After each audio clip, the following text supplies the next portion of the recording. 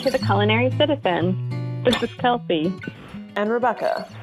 And this week we're talking to Anthony and Layla from Recipe Hunters. I met these guys when I was tabling at the Fancy Food Show in San Francisco a few years ago and ended up working with them through my local slow food chapter. They came out, did a lecture, actually several lectures for the local college, and also did I guess it was kind of like a dinner highlighting some of the recipes they learned from their recent travels in Mexico. Today, we talked to them about some of the stuff that they're currently working on. Yeah, so they did kind of a lot of people's dream where they quit their jobs and they started this nonprofit where they share traditional recipes and stories through films and writing and all of this different stuff. And they do a lot of really beautiful films on their website. You can check it out there. And they travel all over the world. They have been to a lot of different places, and they have a lot of places coming up in the future. So let's go ahead and listen to how we can also get that dream job. Welcome, Anthony and Layla, to The Culinary Citizen. Hello, how you doing? Thanks for having us. Thank you so much. Thanks for joining us. Anthony and Layla, could you please give us just a little bit of background on yourselves and how you started Recipe Hunters? Started Recipe Hunters about 4 years ago. Before the Recipe Hunters, I actually started a healthcare tech company and lived in Costa Rica.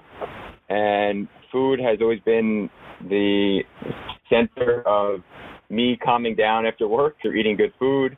And also it's been a safe haven for me when I grew up in an Italian-American household and my mom would make Sunday sauce. It would bring the whole family together. So it was only a matter of time until I got involved in the food world.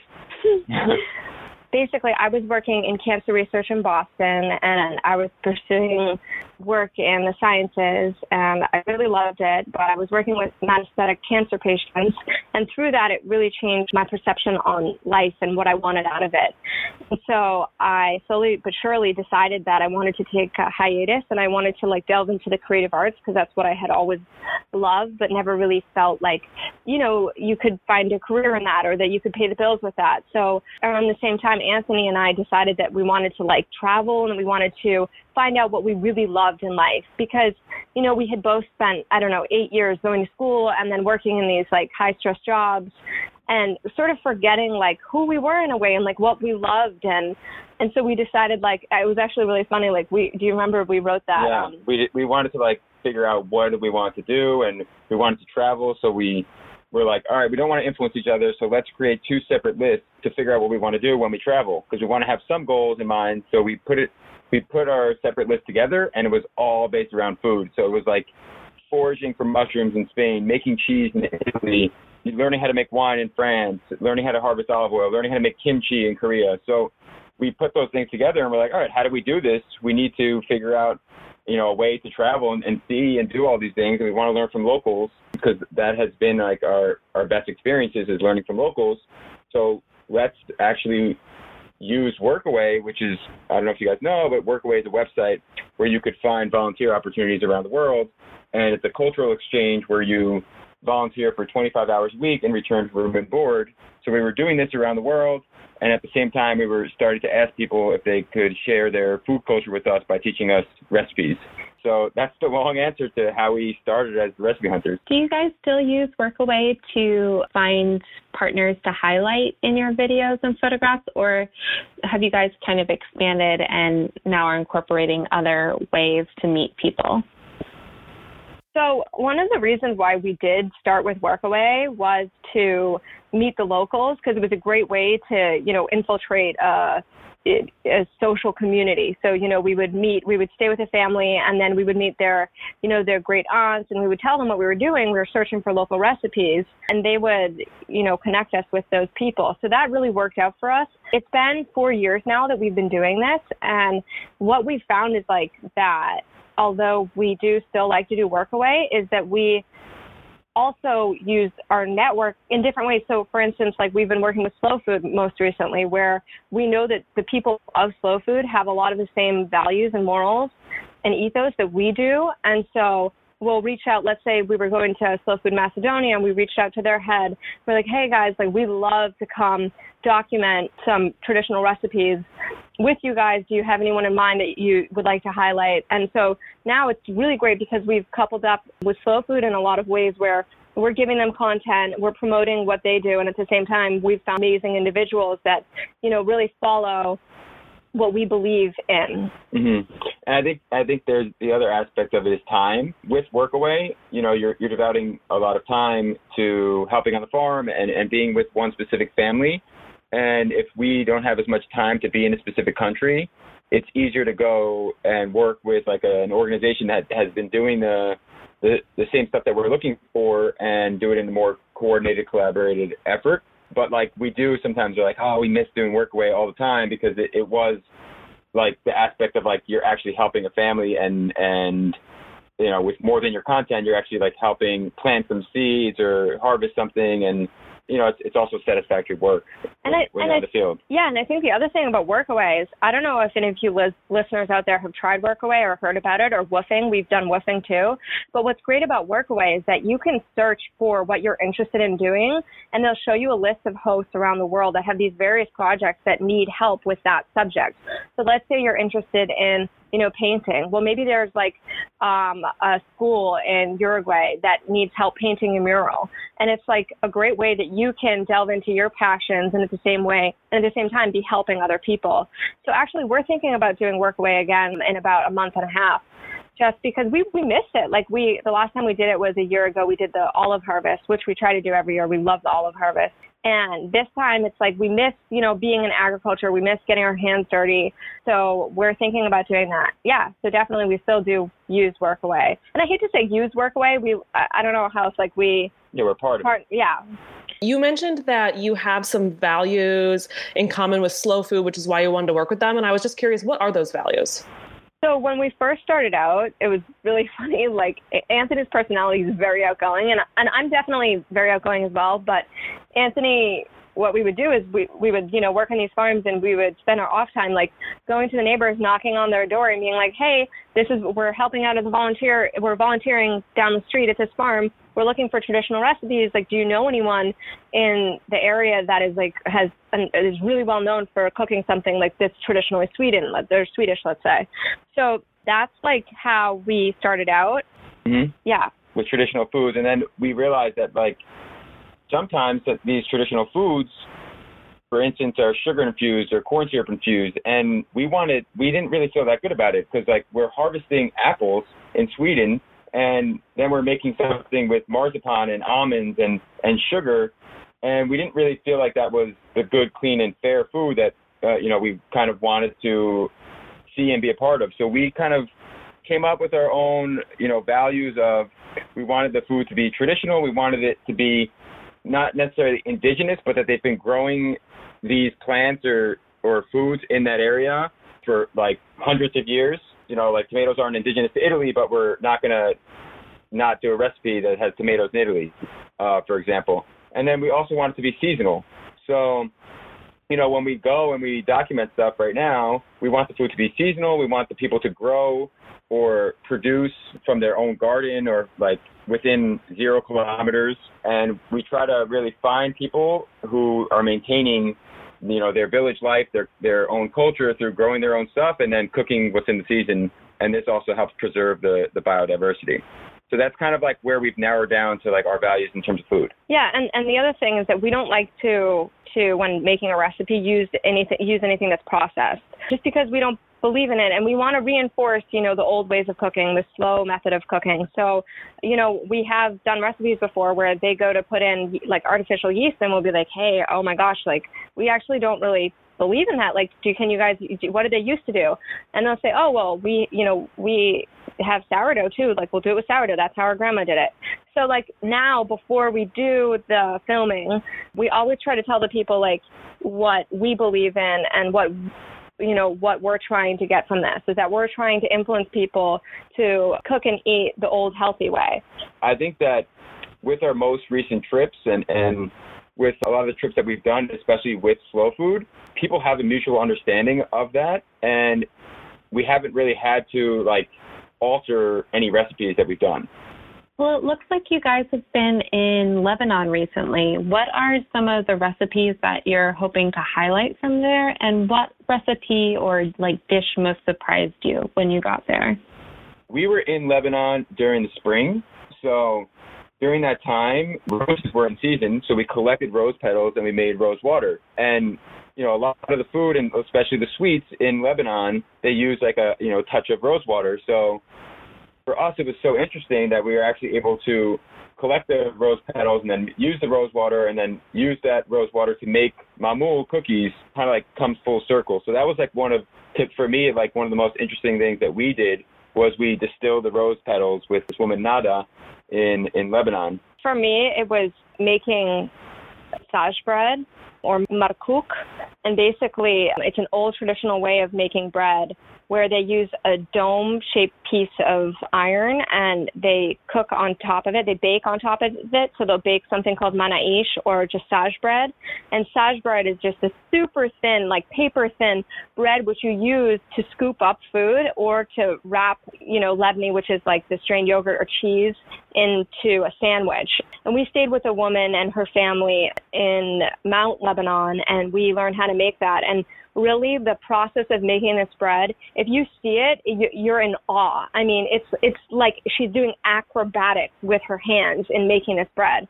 And even the way that she flattens the bread to get it so thin, it's rhythmic and it's beautiful. And what she says is that my grandmother used to make it this way, and everyone has their own song that they beat to when they make this bread. So staying with her, and then we ended up going foraging with her and her husband, and we foraged for this plant, which is called the gandelia in Latin or akub in Arabic.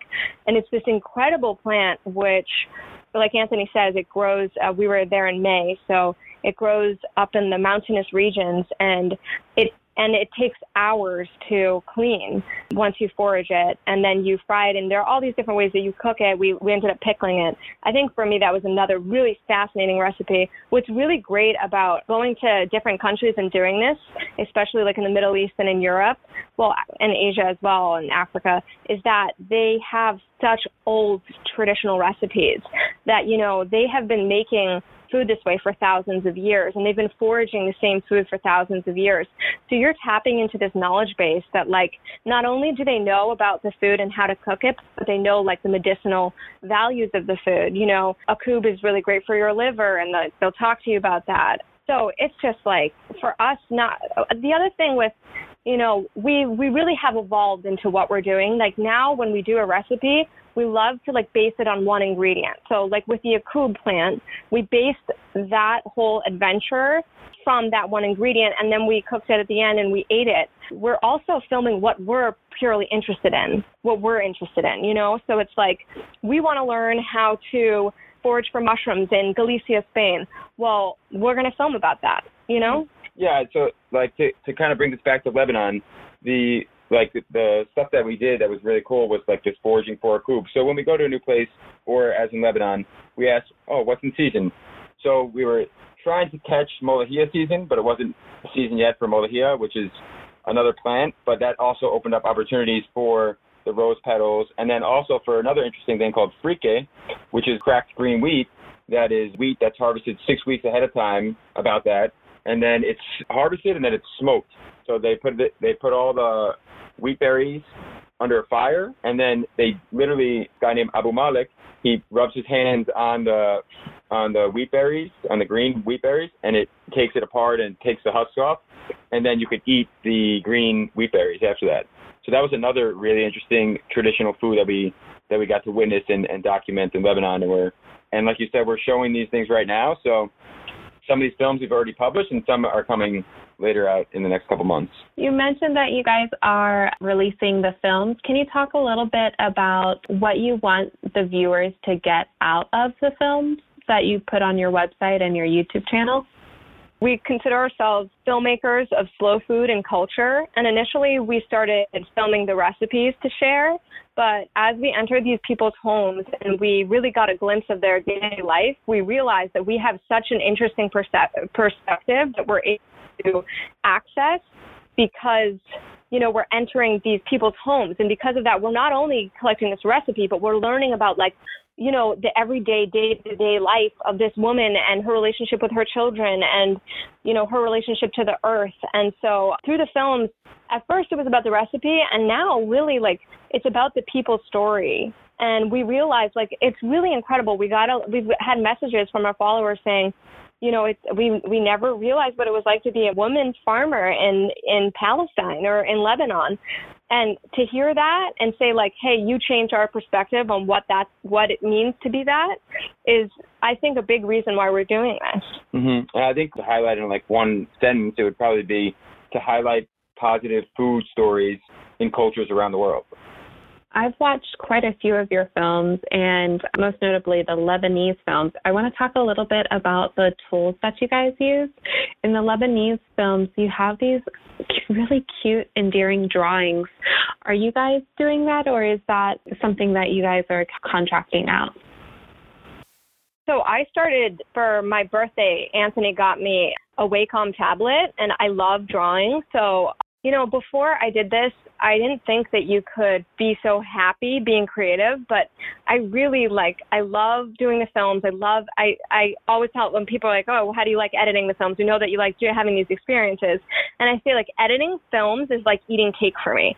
I love it so much. And it's the same with the drawings. I love drawing. So being able to wrap everything in together is really exciting. And that's so nice to hear you say that, because we just started incorporating the drawings into the films, and it's a nice way to also pay homage to the people. They have it's just such beautiful imagery that we see, and to be able to capture it and use it in a creative way is really fun. Yeah, and Kelsey, like you, I was pleasantly surprised too, because I didn't know she was doing that. And then she showed me the cut of the film, and I saw how the artwork was put into the film, and I thought it was really awesome. So I encourage her to keep trying and keep going at it with the art, because I think it's awesome too. Yeah, it looks great. And before, when you guys were here in Sacramento, everyone was talking about the visuals of the films and just how vivid and bright the colors were. Do you guys use special cameras? Or are you guys using a phone, using a vlog camera? You don't have to give away your secrets, but... No way. I mean, I encourage everyone to get creative and do their thing. So Layla is basically the go ahead on the camera. We have a Sony Alpha 77, and we also then use an iPhone 6, I believe. And sometimes we've used the Samsung S7. So yeah, phones have been the secondary camera when we need a close-up shot, or if I can get a better angle. But most of the time, it's just Layla with the camera getting the best shot, and us coordinating and communicating in a way that we're able to pause. Or at the end of the day, it really comes down to how well you're able to communicate, so that the person knows what your goal is in terms of making the film, because they're already on the same page in terms of sharing their culture with you and sharing their recipes. But if they don't know what the final product of the film could look like, it's hard for them to, have the patience to wait to put the salt in, or to, they're cooking these recipes their entire lives. So it's kind of like a route memory that they're doing it on. So we're trying to tell them to stop, and can we get that moment? But when we show people our past films, not only are they more on board, but it also gives them a better understanding as to have patience with us and to show us each step. And then, therefore, we don't need to have so much equipment, because we're all on the same page. I want to rewind a little bit back to, you had mentioned that you kind of choose the places that you go to based on the places that you're interested in and what you're curious about. But then you also kind of mentioned that you wanted to show different voices and different stories. So I'm wondering, what is your actual strategy for choosing where to go next and what you want to do? The way that our roles work is I'm more of the head of the logistics and planning and finance. So at first it was really, where is it good weather to have seasonal stuff that we're interested in? Where can we get affordable flight to? And then where can we find the workaway experience? And that was our first 2.5 years.